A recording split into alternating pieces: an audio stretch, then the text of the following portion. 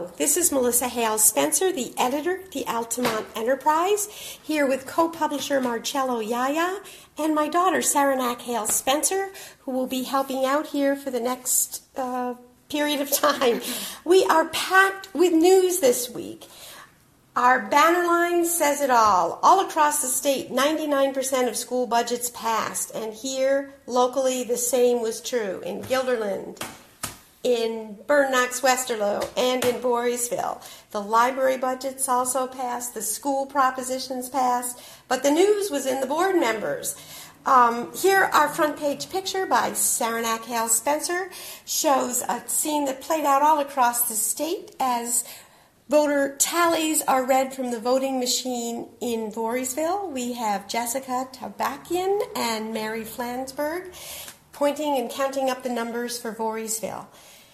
The board stories are Timothy Horan, a just about to retire teacher at Pine Bush Elementary School, was the front runner by far in Guilderland. This is despite a suit that was 1 week before the election lodged against him by the parents of a child who had been in his second grade classroom and claimed in the suit that having fallen on the playground, he did not allow her to go to the nurse's office to treat what turned out to be 2 broken wrists.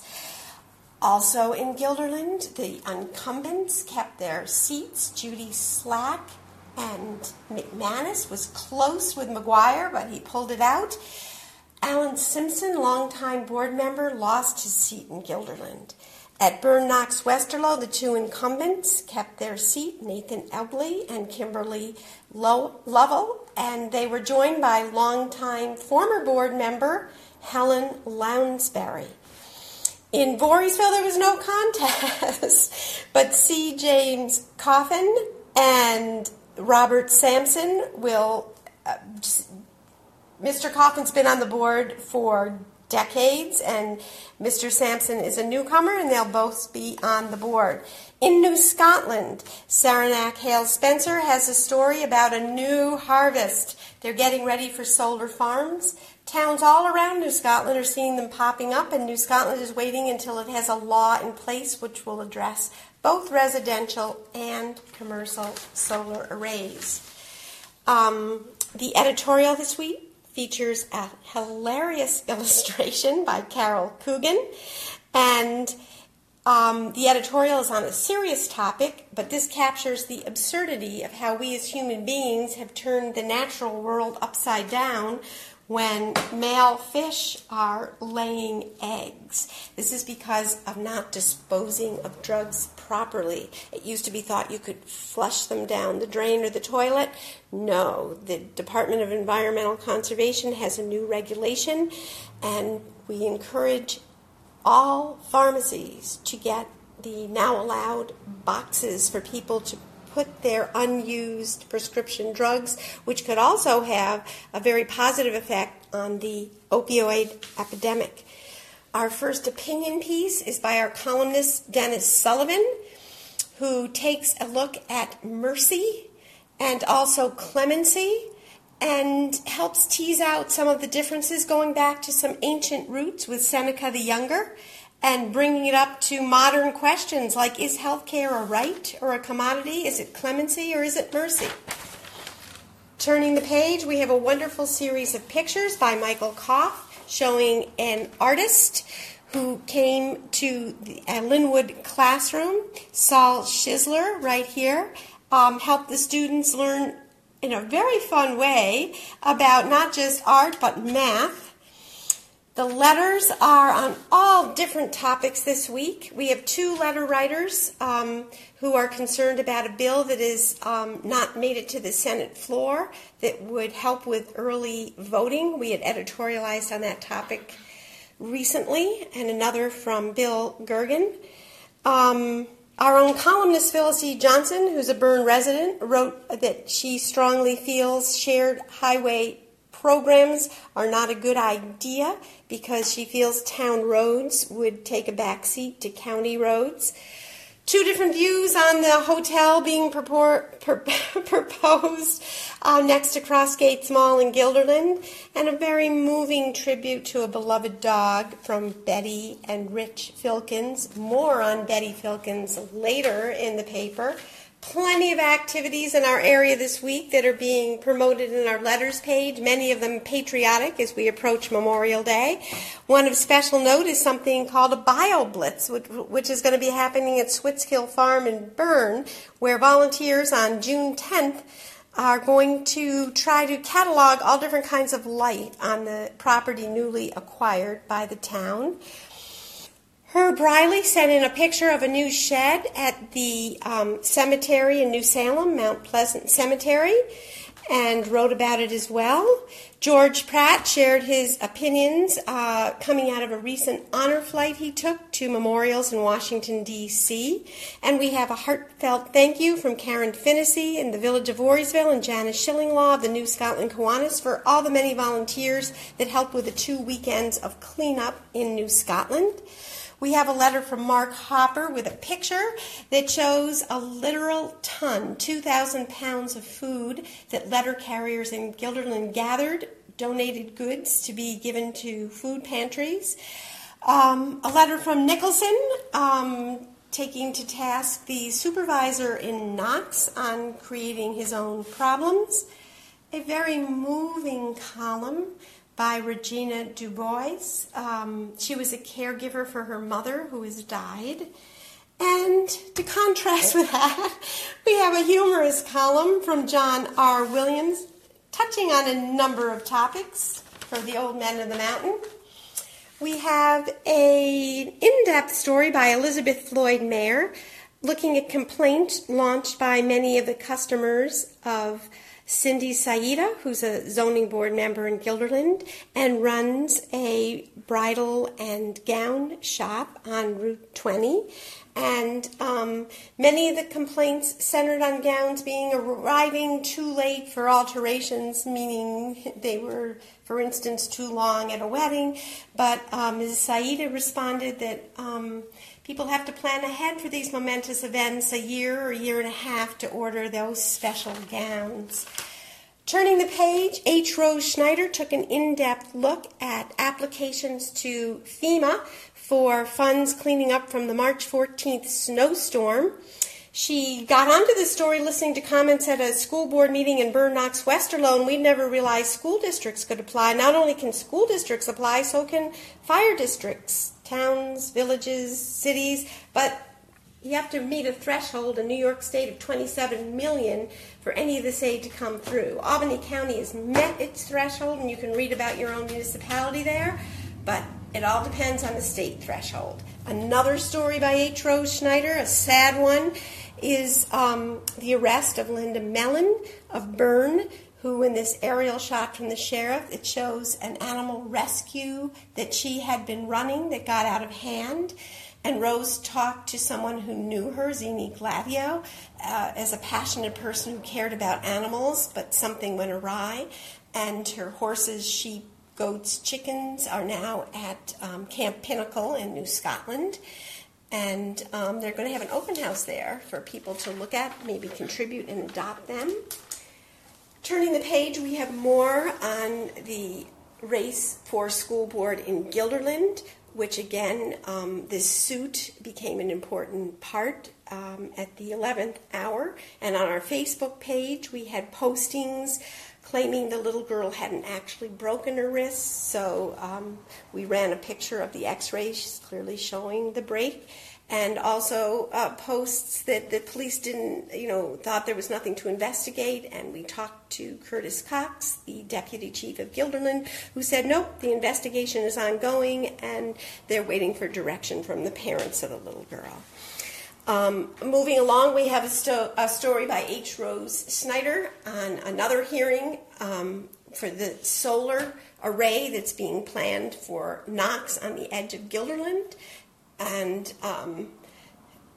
more people distressed, although they favor solar, they say, not wanting it right there. And further news on solar law in New Scotland. Turning the page for our business corner, which is really full this week, Saranac Hale Spencer talked to the owner, Laura Tomey Cole, who does amazing things with her body, about her orchid tree yoga in Guilderland Center, and embodies a nice life philosophy there. The Guilderland Chamber is holding its annual awards dinner on June 8th, and we're particularly happy to note that John Foley is going to be honored there. He's the late owner of the, and very much depended on, Foley's Garage owner, who had died recently. Elizabeth Floyd Mayer wrote about the Fasulos, who she used to be a tattoo artist, still is, and has now opened a new business, Websites While You Wait, in Guilderland. And she and her daughter are working together both to educate people on electronic communication as well as building websites. Cheryl Lasher, after just under a year at the Guilderland Chamber, is no longer the head, and they're looking for a replacement. Bethlehem is in the middle of its restaurant week, where you can get, for $25, 3 courses at 24 different restaurants. The law firm of Whiteman, Osterman, and Hanna has named some lawyers that have been promoted. And yes, I said we'd catch up with Betty Filkins again, and here she is. She was named a Woman of Distinction for Senator George Amador's 45th Senate District.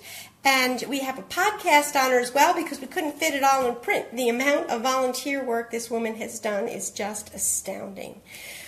Barn dance was held in memory of Jean Forty, who was an active volunteer in so many ways, and the donations will be going to the local food pantry.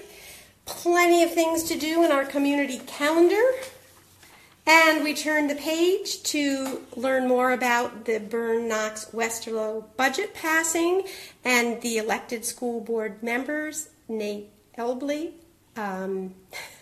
Kimberly Lavelle, and Helen Lounsbury. Both teachers, Mrs. Lounsbury is congratulating Mrs. Lavelle on her victory. This page is just, I think, fantastic. Photographs by Michael Koff, Racing for a Reason. This woman right here, Kristen Smith Hoyne, has organized this race for 2 years now in honor of her daughter, Summer Smith, who struggled with addiction all her life and died young. And she's hoping to stop the stigma with addiction and raise awareness. And here she's embracing another mother, Sheila Morrissey, who also lost a child to drug addiction. And look at the face on that little boy if you want to see something about the joy of running. Turning the page, we, as always, have we have the rest of the Voorheesville elections. C. James Coffin returned to a seat along with Robert Sampson winning a seat. And here we have Brian Hunt applauding the victory for the budget, with C. James Coffin taking notes. Arrests, as always, and of particular interest, a story by Elizabeth Floyd Mayer. James Hockenberry has pleaded guilty to having sex with a minor, a child, and now faces sentencing rather than going to trial. Libraries, as always, have lots going on. The Adirondack Baroque Consort will be performing at the Bethlehem Library, and an unusual event for the Westerlo Library was author Larry Virch signed his new book, which is called The Little Book of the Short Stories and Poems. Senior news is poppin'. We had the annual celebration for the Hilltowns, where Catherine Lotterly was named the Tulip Queen, and there she is with her tulips looking gorgeous. Alice Gibbs was given a scrapbook to honor all of the different things she's done to support the seniors. And the Mother of the Year for the Hilltown Seniors for 2017 is Madeline Bratt. Congratulations to all 3 women.